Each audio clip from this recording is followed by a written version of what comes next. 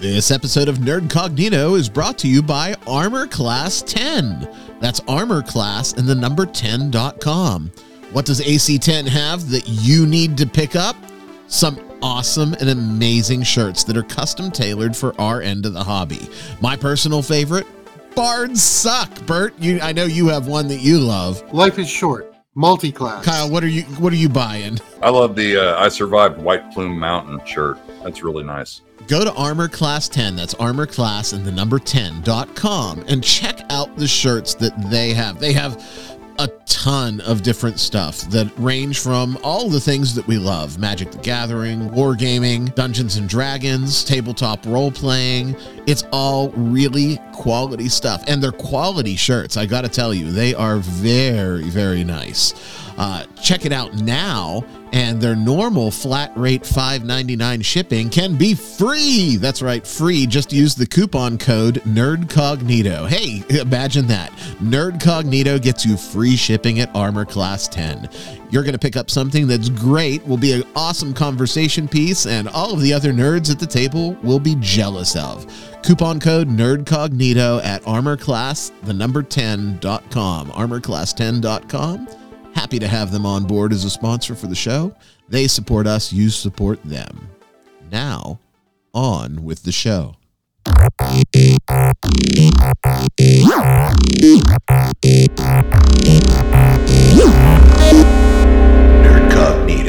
Hey, everybody. It is I, Ryan David, and welcome to this week's episode of Nerdcognito.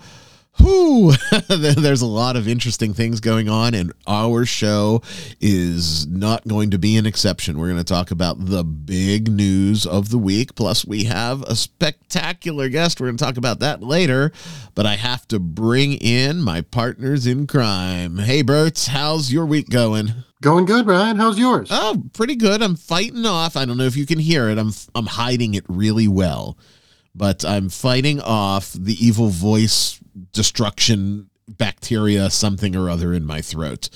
This past weekend, this past weekend on the Speak, I was in rough shape, and Kyle, my friend, can attest to that. Hey, Kyle, what's going on? Hey, how are you? About the same. Yeah. But I'm looking forward to this week's show. I wish my voice was at 100%, but what is at 100% is Wizard Shenanigans. We're going to open up with that. And the big question is it a Wizard Shenanigan? There's some major news about the hardcover distribution, Bert. You know, my tinfoil hats might have just been accurate one more time. Penguin Random House has severed their connection with Wizards of the Coast for distribution of books.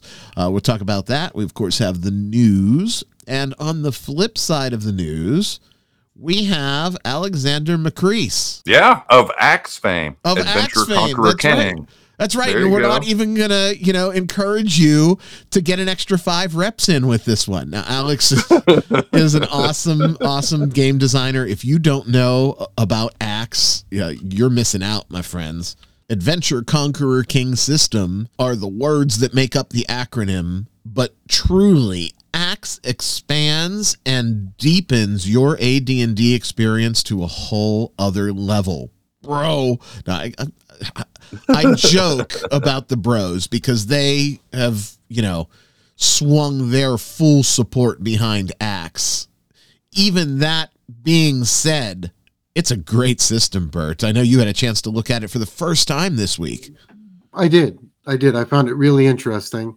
Although, when you're talking about swinging axes, that's never a good thing, Ryan. Well, let's save that for the second half of the show, okay?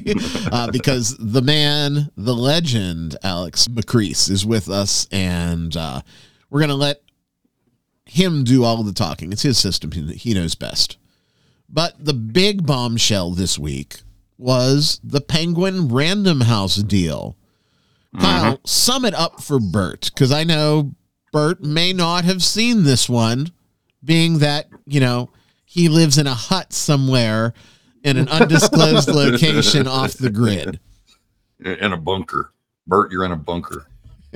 So the deal is, Bert, here, Mhm. just to kind of give you the essence of it, Wizards of the Coast, WotC, put out an Right. announcement and said that they will be severing ties with Penguin Random House distribution. This is, Penguin is the primary distributor of all their physical books, pretty much worldwide, is my understanding, although I don't know that for sure. There are But some other distributors. I'm gonna there are chime in some. there, but no one is doing the mega distribution. This could impact significantly Amazon.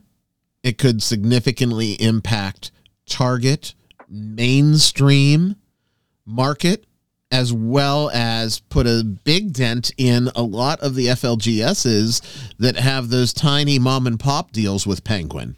So I think that it is a conservative estimate, but just a guess because they're not going to release those numbers, that this is easily 40 to 50% of the hardcover market share and distribution for Wizards. So it is a big, big deal. Yeah, and the big fear amongst the people that are talking about it on different social media sites is that, oh my God, they're getting rid of physical books. Not entirely true. There are other distributors, like Ryan said, but this is certainly It's the a big first chunk of step. it. Yeah, it's this is their, it's kind of their flagship distributor. So the question really becomes who severed ties with who. WotC put the statement out.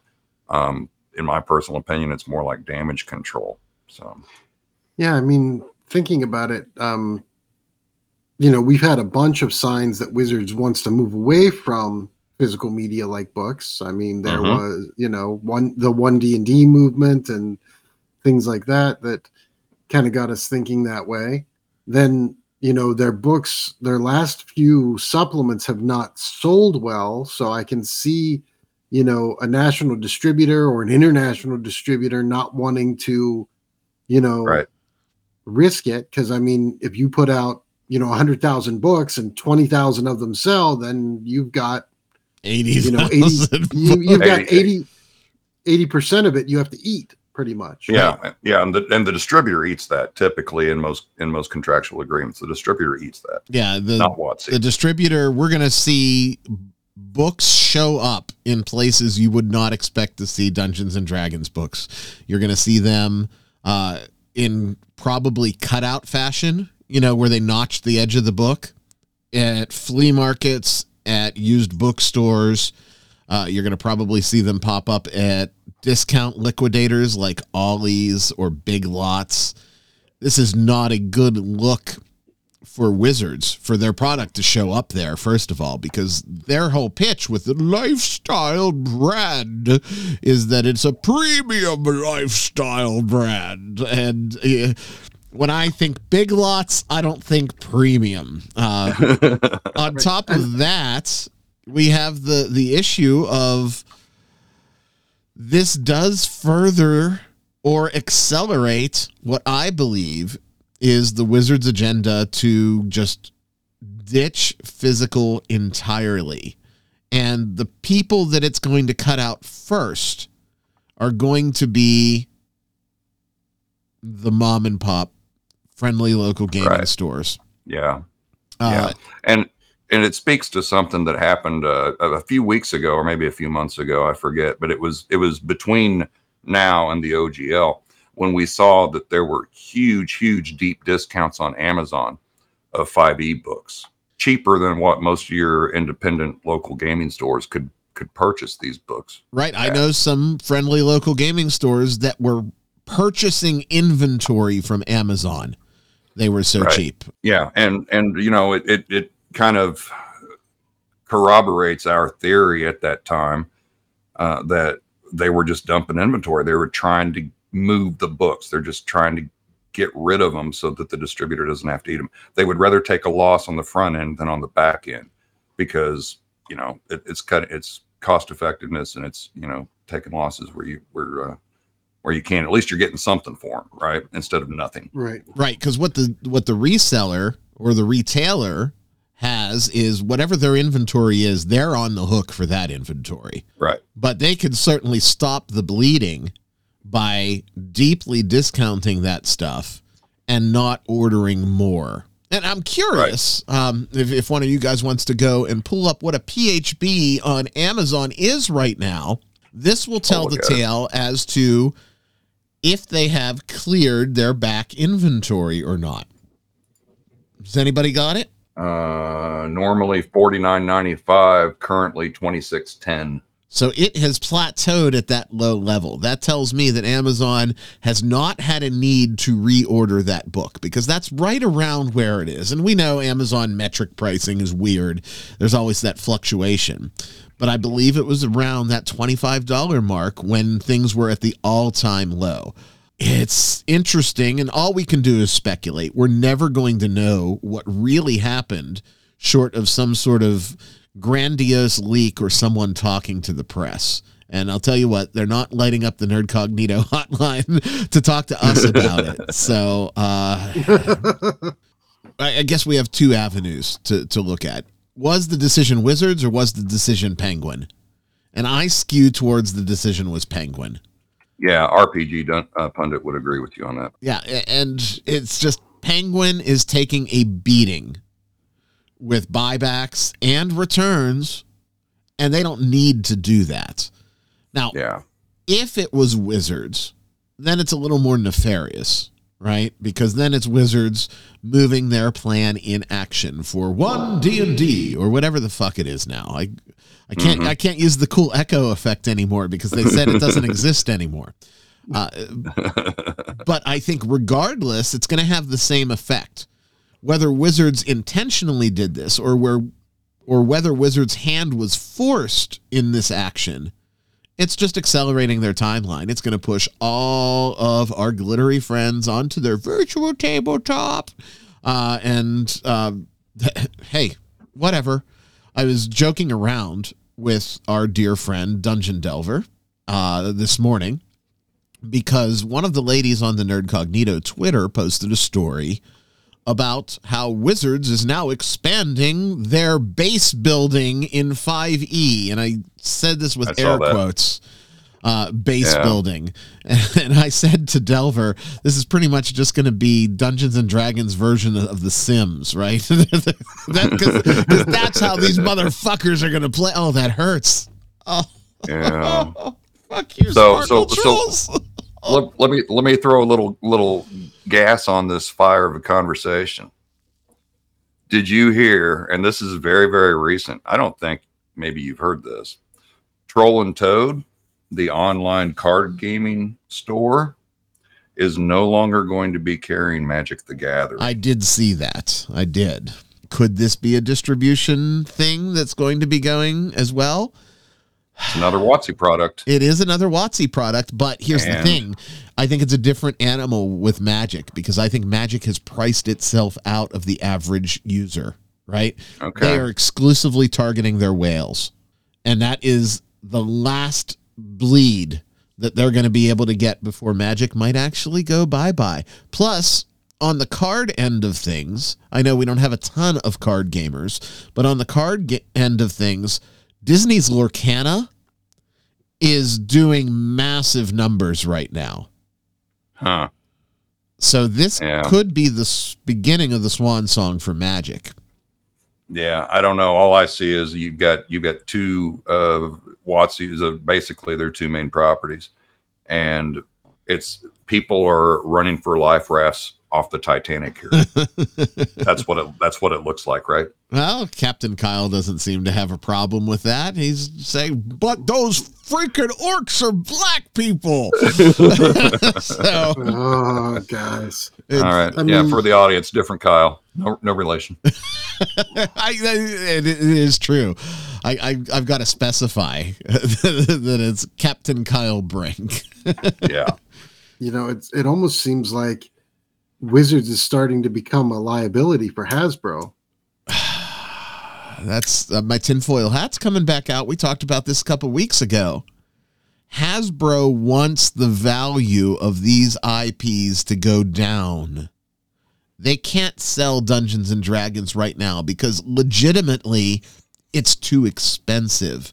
No one is going to pay what the property is legitimately worth because of its history based on its current performance. So you hire these knuckleheads and you bring in the Ginny D's of the world to make it a joke, to make it a parody of itself and bring down its high Q. When that value comes down, Hasbro could ditch it. Now, Kyle, you had an interesting theory the other day on the Speak, which is Hasbro doesn't typically ditch properties, which I did some research on. It's generally true. They have a very short list of things that they have dumped. Yes. Historically, they typically don't dump properties. If something gets to the point where they're not making money on it, they shelve it, they hold on to the IP, and then they'll re-release it in the future. That's their more often than not, that's the approach they take. But I still worry if you shelve something like Dungeons and Dragons and don't have recurring regular income, is that really going to be a viable strategy for them? Well, I mean, they don't have income now, right? You know what they do, sell 11,000 copies of Radiant Citadel. I mean, they're not making money off this shit. So I mean, it's true. I think looking at it from a business point of view, none of the decisions they've made within the last 5 years make a whole lot of sense. Right. So I don't know why this would be any different. I mean, not that I agree with you, Ryan. I don't think that they're making it a parody, but I think that they're following popular trends, which may not be getting them where they want to be with, a classic fan base like Dungeons and Dragons. Well, that's because the they-them fan base that they're targeting doesn't buy anything. We've had this conversation before, too. I don't want to be a broken record this week, but this is just par for the course. And does it surprise me? No, but all of the talking points are still aligned. They're still the same, right? Right. And that's what is the most confusing because, man, if I ran my business the way they run their business, I would be out of business. Yeah. Well, and regardless of how you look at it, I think that whether it's the card game or D&D 5e, all of this is moving them towards the digital experience, the VTT for 5e, who knows what with the cards, probably some sort of tabletop simulator kind of thing. Oh, honey, my pet beholder went out and brought you your newspaper. Isn't that so cute and funny? My goodness. Look, this guy. Oh, wait, he has a vagina. Oh, he wants to play. Let's go LARP. All on the digital tabletop. Yeah. But that's certainly, it certainly helps foster that end, however you want to look at it. And we won't really know until it happens. So right. Yeah, this is all speculation. Oh boy. Look, I worked vagina in 2 shows in a row. Right. Oh. Well, what's gaping in the news this week? Ryan, come on. It's all right. It's all right. It was funny, Bert. It was a good transition. Yeah. It just keeps people moist with anticipation. Yeah. Nice segue. Open things right up. Hey. Arg. It's a party. What's in the news, Ryan? It's a party. You should be coming. Ryan, news? Do we have any? Yeah. Let's start out with some tech news to get me back on track. This week in tech, something that I think, and people might say, Ryan, this is a snore, but I think this is brilliant, was released, and it's called I'm Back Film.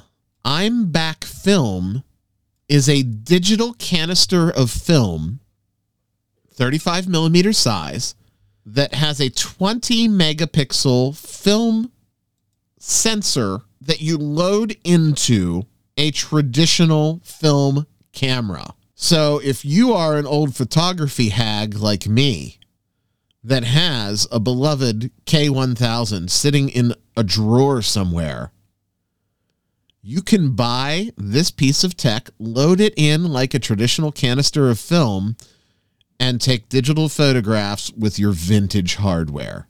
Really? That's a great idea. Are they planning to do it with other camera types? Because I know some people who collect old cameras, and it would be great to be able to use them like functionality. Right now, they're specifically targeting full frame 35 millimeter cameras. Okay. The sensor is nothing to sniff at. It's a 20 megapixel Sony sensor that is capable of capturing full 4K 60 frame per second video, as well as RAW and JPEG stills. This is cool. This is really cool. Yeah, if you're into that sort of thing, that's really, really, really nice. I loved my 35 millimeter film days, and as much as I embrace digital for most things, except for one D&D, I was really, really sad to have to shelve all of that hardware. Well, maybe I can pull it back out. I mean, my wife took photography in high school, had this old 35 millimeter camera that she loves. To be able to revitalize something like that with this sensor, I mean, it's a great way to like mix tech and nostalgia. Yeah, no, I think it is. It's a very niche product. I didn't see a price point on it, but I would imagine it's $200-300. Maybe I should look. I'm gonna look. Yeah, I can see myself buying this stupid thing. He said, "Pull it back out." The I'm Back film cartridge is set to be an upcoming crowdfunding project that does not have any pricing released, at least that I can see. So, okay. Am I going to back it as a Kickstarter? No. When it goes to mass production, I will back it, even if I have to pay more. Yeah. I don't want, Bob making this thing in his garage. Anyway, I thought that was very cool. I totally hear what you're saying, Bert. I have some full frame, like 55 millimeter stuff that would be awesome. And it would be the same principle, right? There's no reason it couldn't be made.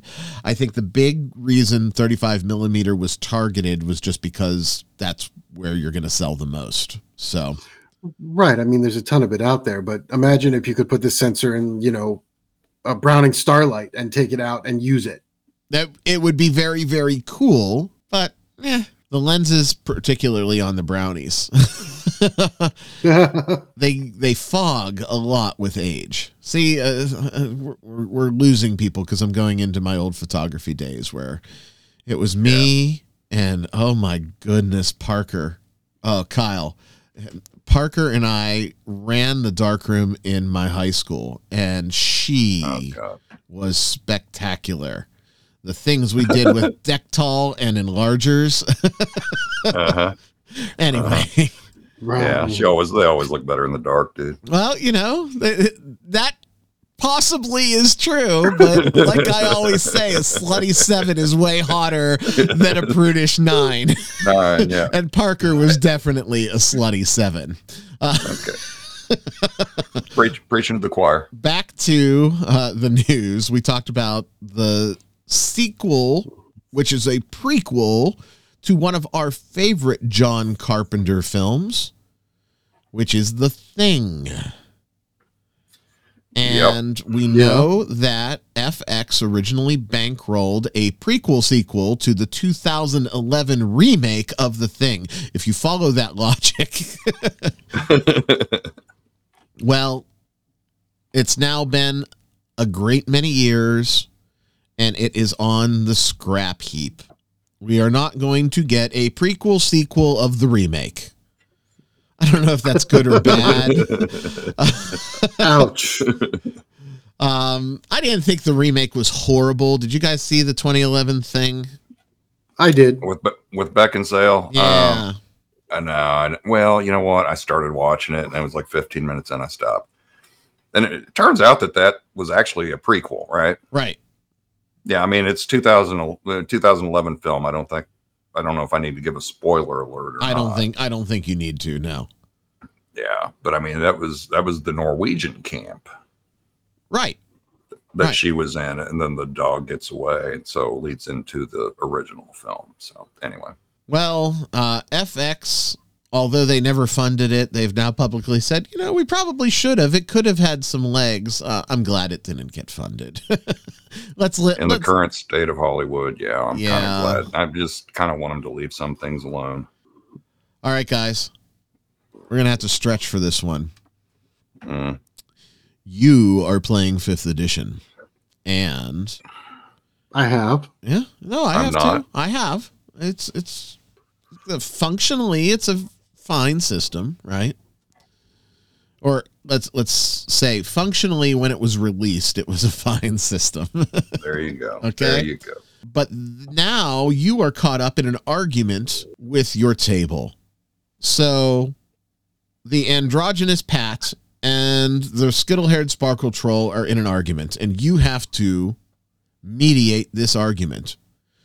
They've been fighting amongst themselves this week, boys. And they've been fighting about what's better, martial classes or spellcasting? And there are two definitive Sparkle Troll camps, and I see this as a glimmer of hope. You do? Yes. They're going at it in true Sparkle Troll vicious fashion. Really? But they're going at it about the mechanics and playing their character. They're not going at it about politics.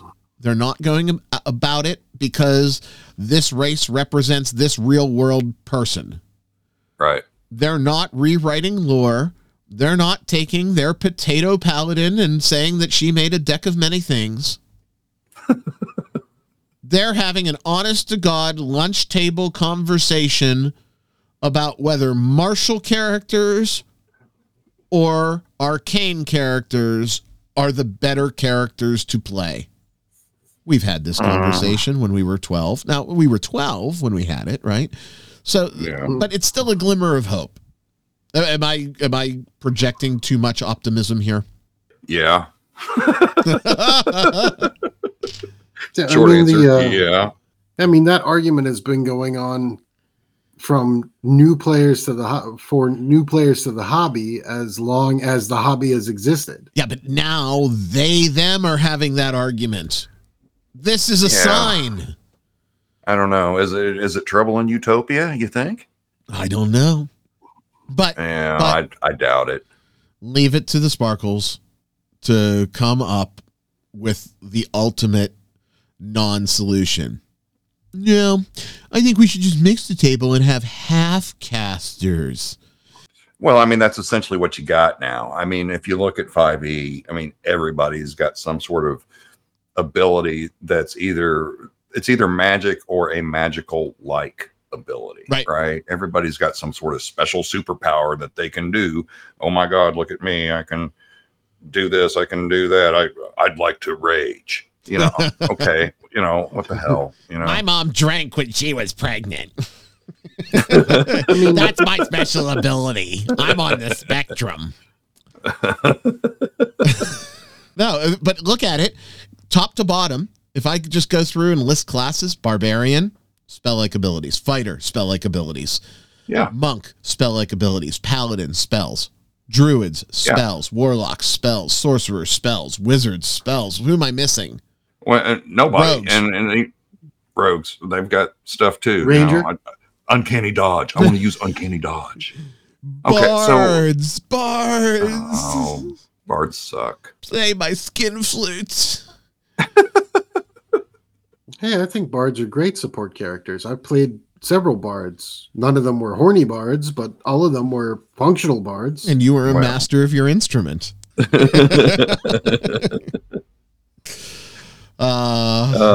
We kid because we care, Bert. It is true. It is true. We have a great love for you, Bert. We also had a great love for our last news story when we first heard about it. Pet Cemetery Bloodlines. Oh yeah, we talked about this a while ago. We did. it looked like a great premise at the time. Right. We were hopeful. The story of Judd, a young man trying to get out of the middle of nowhere Maine town with his girlfriend that kept getting pulled back in because of the deep, dark secrets that the cemetery holds. Mm-hmm. Right. I mean, a period piece set in the 60s. Well, it's available now, right? And Stephen King's small town horror, quote, gets a completely made but thoroughly unnecessary new chapter, an easily skippable Halloween time waster. Not a good review. And this review is from The Guardian. So you know where their bent is, right?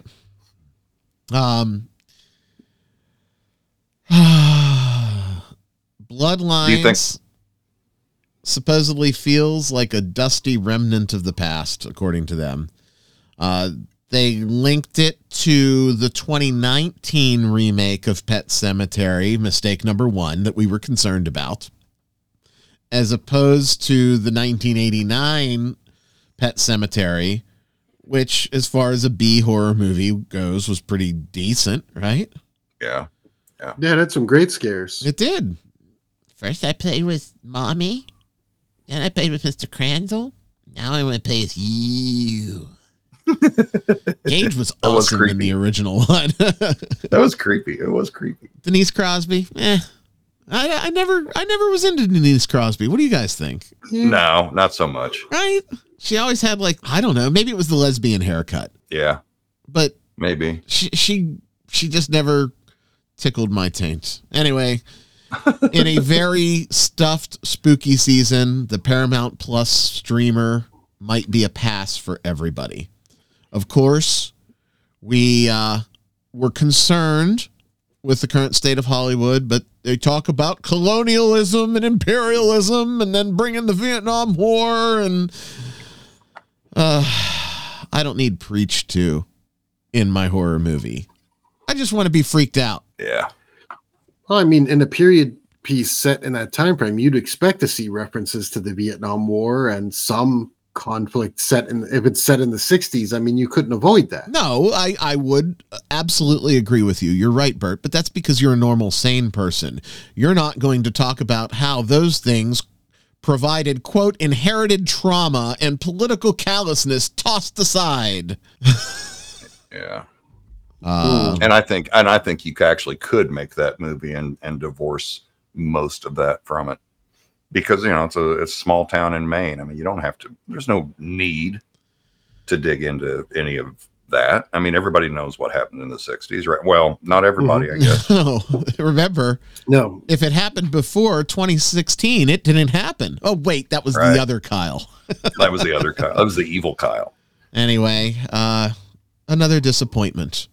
Pet Sematary Bloodlines. Like I said, I'll probably watch it, but I don't know that I'm going to put it on my Halloween rotation. And that, my friends, that's the news. So, in true fashion, screwing me and my hopes and dreams, it looks like Pet Sematary's sequel is not going to be... I'm still going to watch it, right? It's... What? Yeah, I mean, I don't know. I mean, with the reviews that bad, I don't know if I'm going to check it out or not. I was so, hurt by when they did the Hellraiser remake that I'm, kind of twice burned at this point. It had so much promise, and Judd was such a good character to focus on. Let's move on to greener pastures. We have a guest this week, and this guest is someone that I think just about everyone in our end of the hobby knows. And he is the designer of Adventure Conqueror King system, ACKS. Woo! Alexander Macris, welcome to Nerdcognito. Hey, thanks for having me. No, we're pleased to have you. It's funny because I originally reached out to you because we were going to talk about just the longevity of long-running systems and how they, evolve and how their player base changes over years. And, ACKS is running on 10 years now. It's a granddaddy by the standards of current systems. And I said, I think Alex would be great to have on just to talk about his perspective and how he's seen his system go through, the infancy and the adoption stage and now what it is. And you said, no, I've got ACKS 2 coming out soon on Kickstarter, October 24th, by the way. Nerdcognito Nation, please mark your calendars. So you said, sure, I'll be happy to come on. So we're thrilled to have you on. So welcome aboard. Awesome. Glad to be here. It's interesting. There's so many things that we could talk about right now. But I want to start out and talk about what we originally wanted to. We've seen systems change over the years, and ACKS, we were talking before we went on the air, is older than the current iteration of Dungeons and Dragons even. Yep. First of all, congratulations, right? That's a testament to just how solid of a system it is. And have you seen evolution through the folks that have adopted it and the folks that have played it? And yes, if you're listening and wondering, I'm going to ask about a segment of the folks that have adopted it later on.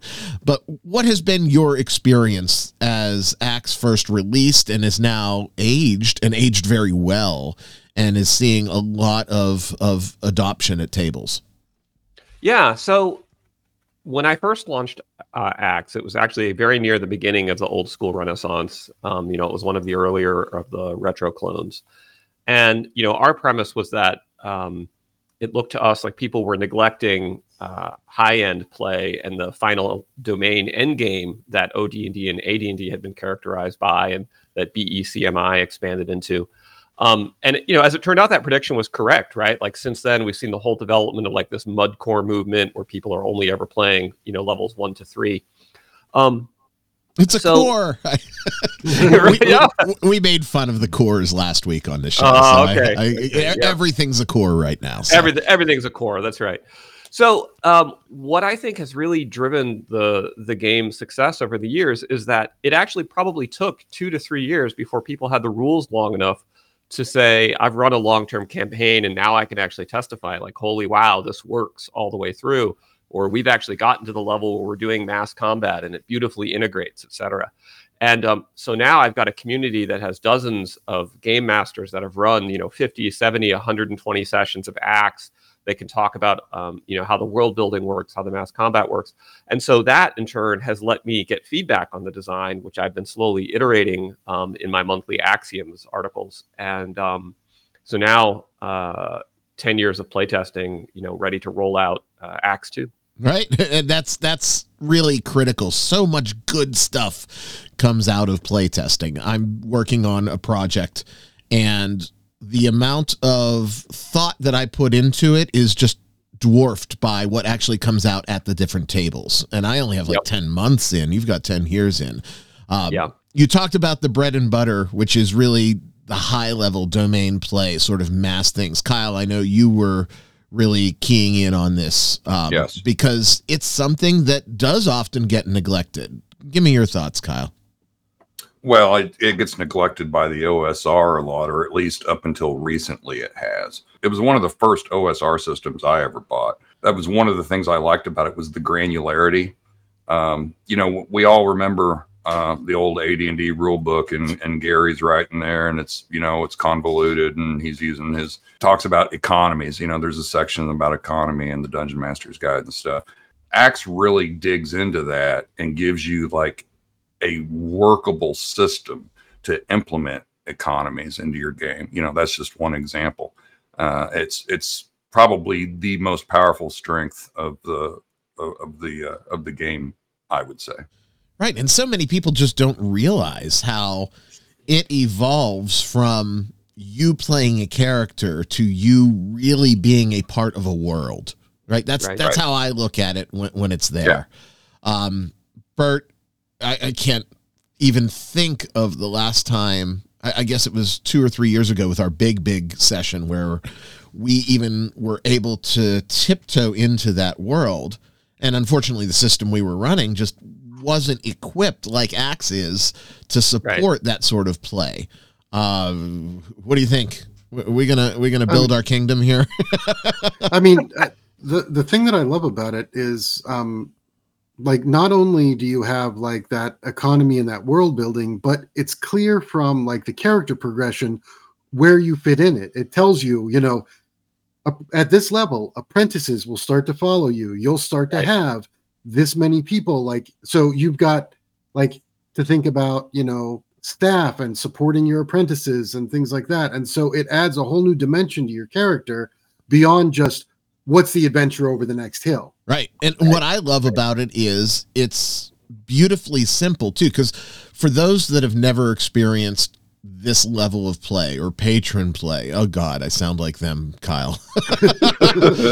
But if for legitimately for players that have never gone there, it sounds very intense. But it's not, and I think ACKS really does a really good job of sort of refining it down. Was that part of your conscious design effort, or is that part of something that's just evolved over the time, Alex? The earliest iteration was definitely more complex. It actually went down to like a further tier of granularity.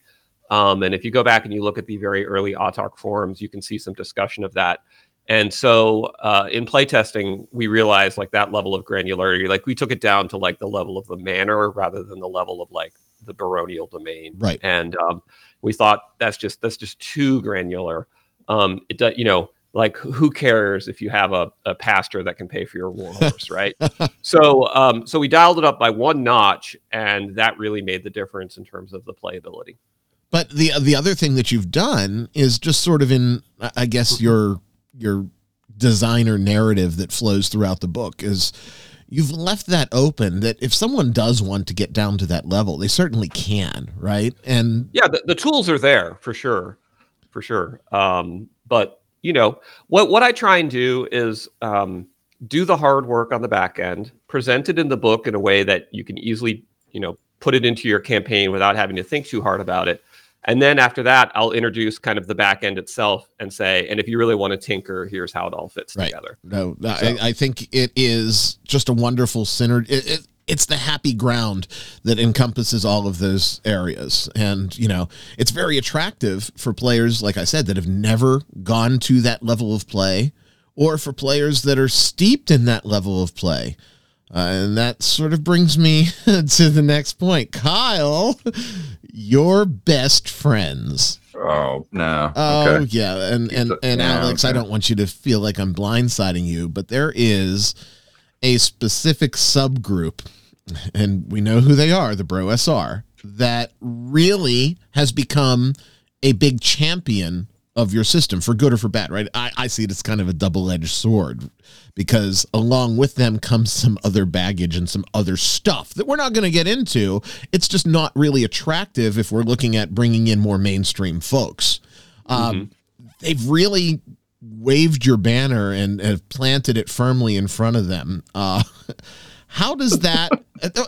You're laughing, Kyle, but, you know, I think of it from the business end of this too. We want to sell books, and it's great because the bros are going to buy books, but are the bros also going to turn off people from buying books? So it's an interesting and very fine line that you're walking. Do you have any, and you can refrain from answering this too, but do you have a perspective in bringing in these very visceral and rabid fan bases that aren't always the most palatable for the rest of the world? And the fact that they're waving, like I look at your media tour that you're doing now, and I look at the folks that are sort of screaming about how wonderful this is, and I'm like, oh, that guy ain't ever coming to my table. Does that concern you? Or, I mean, so I myself have been a canceled person. I've been on the back end of blocks and people being really nasty to me on the internet. And that's why you're here. Welcome. Right. Simpatico. So, you know, I take a view that as for myself, how I comport myself online, I try and be really earnest. I try and be really straightforward and nice to everybody. Not everybody takes that approach. Some people find that by provoking really fierce arguments or trolling, they're able to gain traction and get their views presented. And when I encounter that, whether it's to my benefit or my detriment, I just kind of try and think of it as these are people playing the game of social media. These are people that are just using outrage or whatever that is that they're using in order to sort of push their efforts online. So I never really take it personally, unless someone goes out of their way to like say something nasty about my wife or something like that. The BroSR definitely thinks I'm the world's greatest game designer, except for Gary Gygax. And like if I would summarize their view of me, it would be there was this old Austin Powers commercial where they were like, if you see one movie this year, see Star Wars. If you see two movies, see Austin Powers. And so like I think the BroSR is very much like if you play one RPG, play AD&D. But if you play two RPGs, you should also pick up ACKS. And look, I'll take it. I'm happy to walk in Gygax's shadow. He's a great man. He's a giant of game design. I'm honored to be put in that company. In terms of like turning off other people, it's hard to say. I think I've probably done more reputational damage to myself than they ever have. So, like. He who's in a glass house ain't throwing stones on that regard. So I have a bucket of rocks though. So I'm frankly happy to have some rabid fans, and I like interacting with those guys. They behave very differently in the Autark Discord than they do on Twitter. Like a lot of those guys hang out there, and you would never even realize that. There's these tremendous flame wars happening on Twitter. Like everybody's just chill and friendly. And don't get me wrong. I think that an overwhelming majority of that segment isn't what the segment is presenting. I think it is a very small group with very loud voices that bring a lot of that negative stigma in. Kyle, I know you have thoughts here. I don't know if I should say anything. We're all friends here. I suppose there's a certain amount of truth to playing the social media MMO that everybody seems to be doing. I'm sometimes guilty of it myself. But to piggyback off of what Alexander said about bringing people's wives into conversations and stuff, that has happened to me by that group on more than one occasion. So in my personal opinion, and I'm not speaking for anybody else here, just me, they're a bunch of assholes. Now, as somebody who doesn't play the social media MMO, Alex, I'm going to give you some background here. Bert is what we call the silent majority of gamers, right? Right. He is happy to play anything that gets thrown at him, and he's agnostic and blind to all of these things that are going on. It's funny because in the OSR and the OSR adjacent community now, people are referring to that type of player sometimes as a Bert. So Bert, that's awesome. Bert has left his mark, but I just wanted to set that up because Bert has no Twitter, has no social media, has no presence, doesn't know what's going on until we sit down and do this show every week. So right. Yeah, you guys tell me what's going on, and I'm like, well, that seems extreme. Why? Now I've set the table for Alex to know where Bert's point of reference is. Go ahead, Bert. I didn't mean to step on you. No, you're fine. As somebody who doesn't play the social media MMO, the thing I'm most curious about is what can you tell us about ACKS 2? You got your Kickstarter coming. Tell us about the new game. Look, it's almost like you perfectly segued. You know that I'm not feeling well, and you did a good job, Bert. You get a gold star. There we go. Alex, tell us about ACKS 2. All right. So ACKS 2, it's a 3-volume set. It's the revised rulebook, the Judge's Journal, and the Monstrous Manual. The revised rulebook takes the core rules from the first edition of ACKS and expands them with a lot of material that was written in Axioms that improves the Strongholds of Domain system, it improves the magic research system, it improves the mercantile system. It then adds in nautical warfare and navies, which is a new entry for ACKS. It adds in more front-end rules for spelunking, rappelling, climbing, so that you can have, sort of vertical challenge-oriented dungeons and make the environment more of a hazard. It adds in rules for weather and wilderness hazards and wilderness challenges like sinkholes and things like that. So in other words, I took the level of attention that I had previously given to just the high end, and I turned that also to the low end now. So now we have a lot more mechanics you can interact with. Then the rulebook also really makes improvements to thieves. People that have played ACKS First Edition know that fighters received a generous upgrade in their power in ACKS because of their ability to get more damage as they leveled up and the ability to cleave each time they kill an enemy. And it sort of solved the linear fighter quadratic wizard problem. But thieves still felt kind of lackluster. And so I put a lot of work into making new mechanics that, really let you fulfill that thief fantasy. They let you be Kujal the Clever or the Grey Mouser. And it's things like, for instance, we removed all the infravision from the demi-human races, and instead the thieves get shadowy senses, which lets them function in the dark. Because it was always kind of like, oh, so my character's really good at hiding, but everyone else has thermal vision. Like, why am I bothering? Like, he has, he's wearing night vision goggles. This is dumb. So, we changed that up.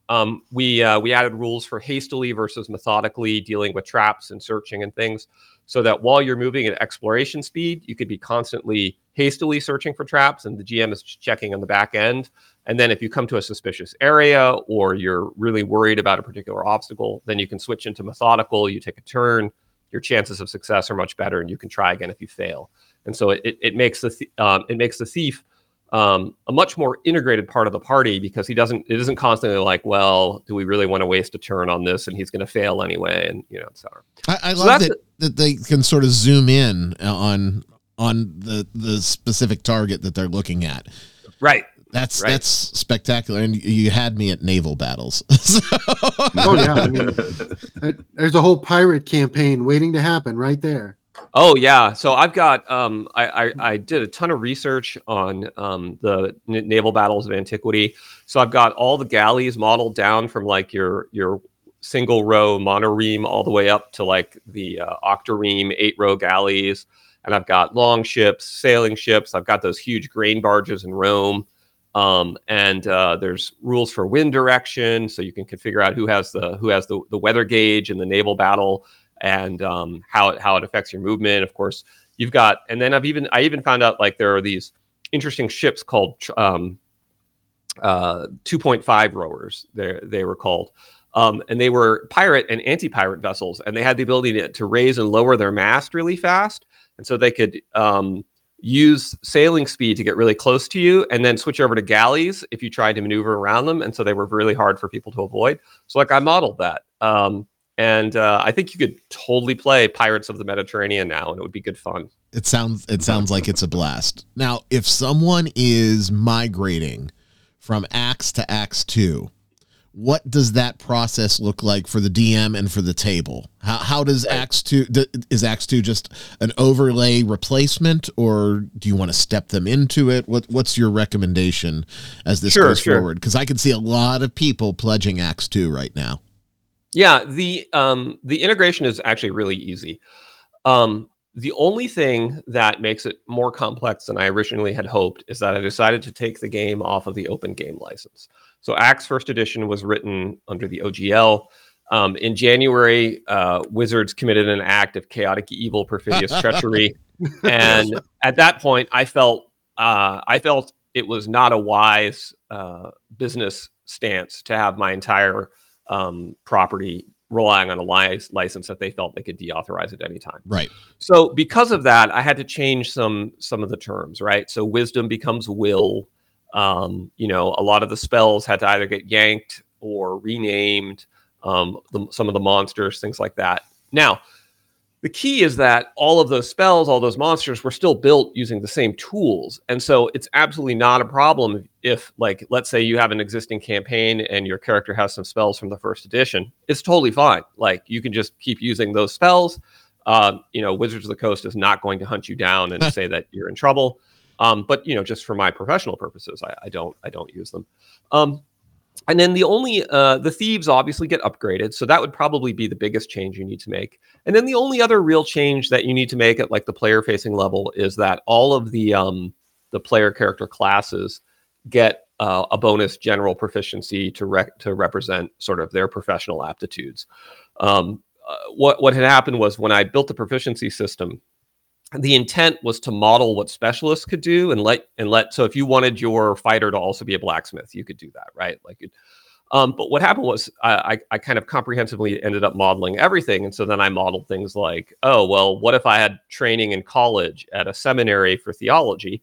But then clerics were like, well, it's kind of lame that I don't have that because I'm a ninth level cleric. I don't, and should I have to spend a proficiency slot to learn what I should already know? So I just kind of fixed that problem. It's just, it was like a little annoying skill tax. So it sounds like the folks that are already playing it, it's going to be relatively seamless. Oh yeah, I mean we've been doing play tests. The people on my Patreon have had access to the game for about 6 months, and like some of them are using it all. Some are just pulling in elements they like, and no problems at all. I'm personally running ACKS 2 using my ACKS 1 modules, no problem at all. Good stuff. Good stuff. Yeah.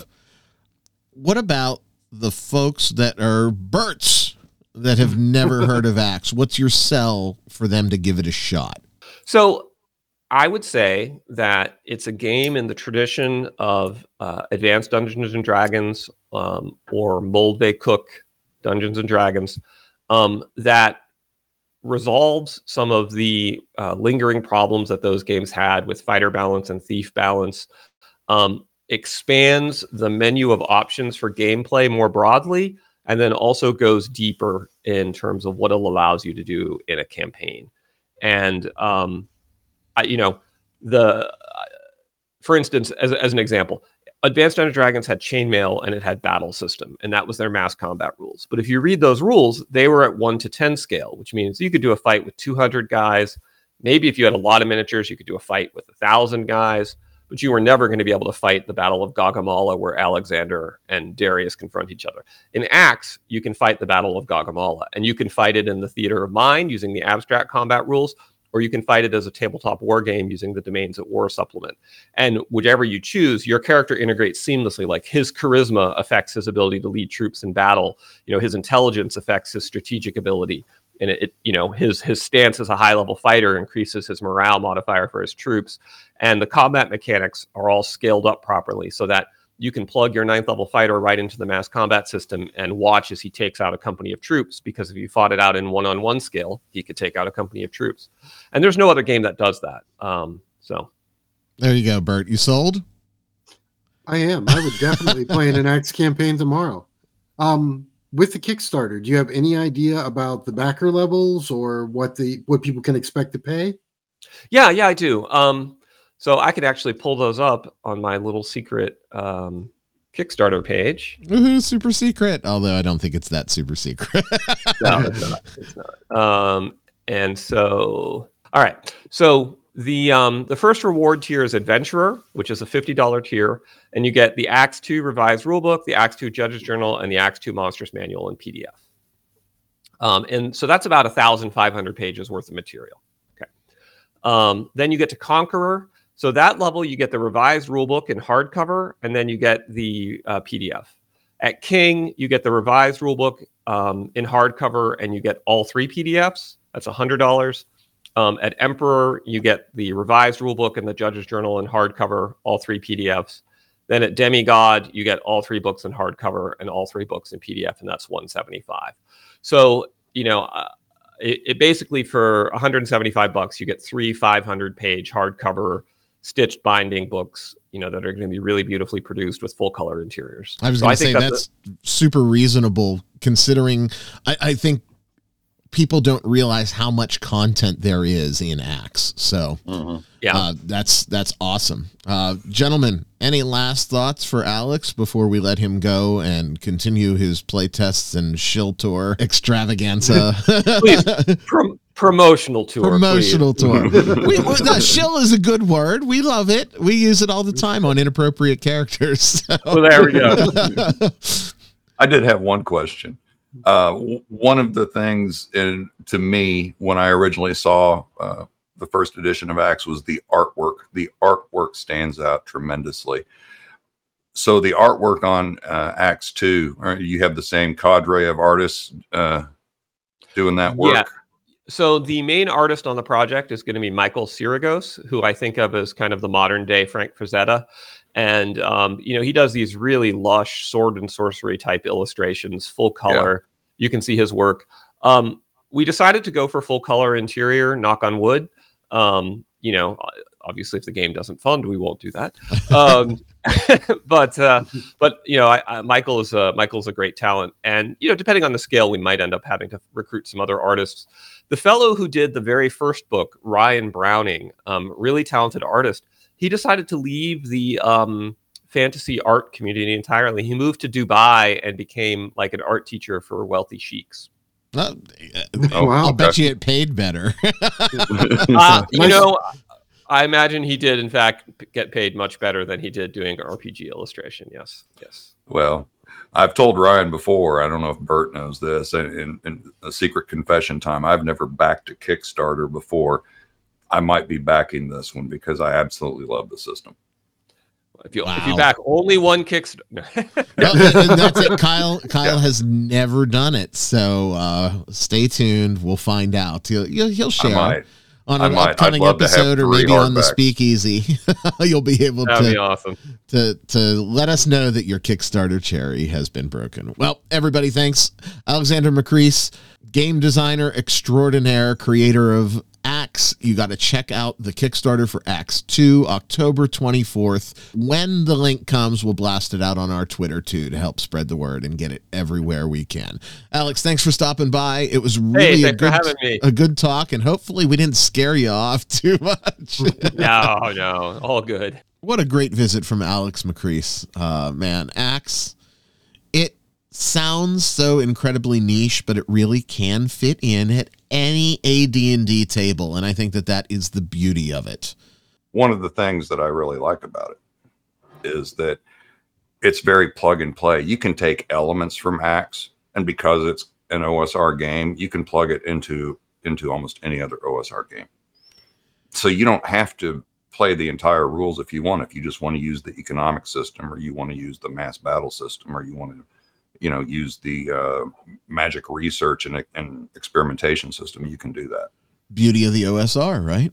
That's really the OSR coming true and true, which is why it's so curious that the bros who despise the OSR are so on board with it. But I don't pretend to understand them. I also try to understand our checkmark hero, which is Cinemander. As you know, if you are a longtime listener to the show, you know that Sin locked everything up through November. Sin did it again. The remainder of 2013 is Cinemander's. So the remainder of 2013, Ryan? Fuck. The remainder of 10 years ago? Sin, you just went back in time. We hit 88 miles per hour on this bitch. Regardless, you need to follow him at Cinemander. That's CYNNAMANDER on the Twitter machine, now known as X. Sin ponied up $8 and is our checkmark hero. I guess if you send us $8, I don't think he'll mind sharing the spotlight with you. So I don't know what the hell I'm going to do the next time someone gives us $8. I can't expect you to hold off till January. I guess we'll just have checkmark heroes. Because it's plural. Checkmark heroes. Checkmark heroes. While we are giving Sim his shout out, we want to remind you that Nerdcognito is now on YouTube, whether I like it or not. And we need you desperately to go to our YouTube channel. It's a baby. And give us a subscribe and ring the bell and do all of those sorts of things. And you can join in the fun on the Saturday Speakeasy. Kyle, this Saturday's Speakeasy, tremendous. It was tremendous.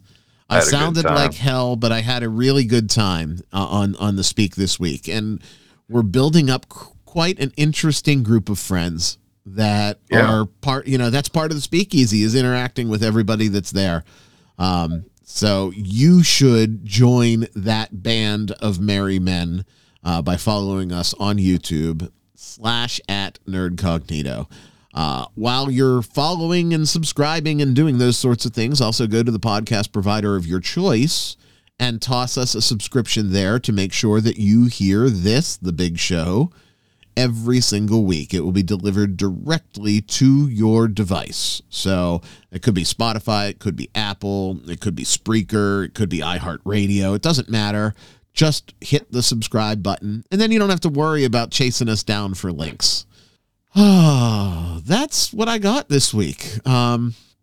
Boys, what am I missing? I'll take that silence as a nothing. That's okay. I'm going to go rest my voice and tuck myself into bed and hope that Bert brings me some sort of delicious warm food to nurse me through this time. Did you know that, Bert? You're my nurse, but you don't have to put on the outfit. Thank God. Slutty 7, prudish 9. Just remember that. My name is Ryan David. Thank you for tuning in and listening. I was joined by Bert and Kyle as always, and we will talk at you next week. Be safe out there, everybody. Vagina, vagina, vagina. It's a triple.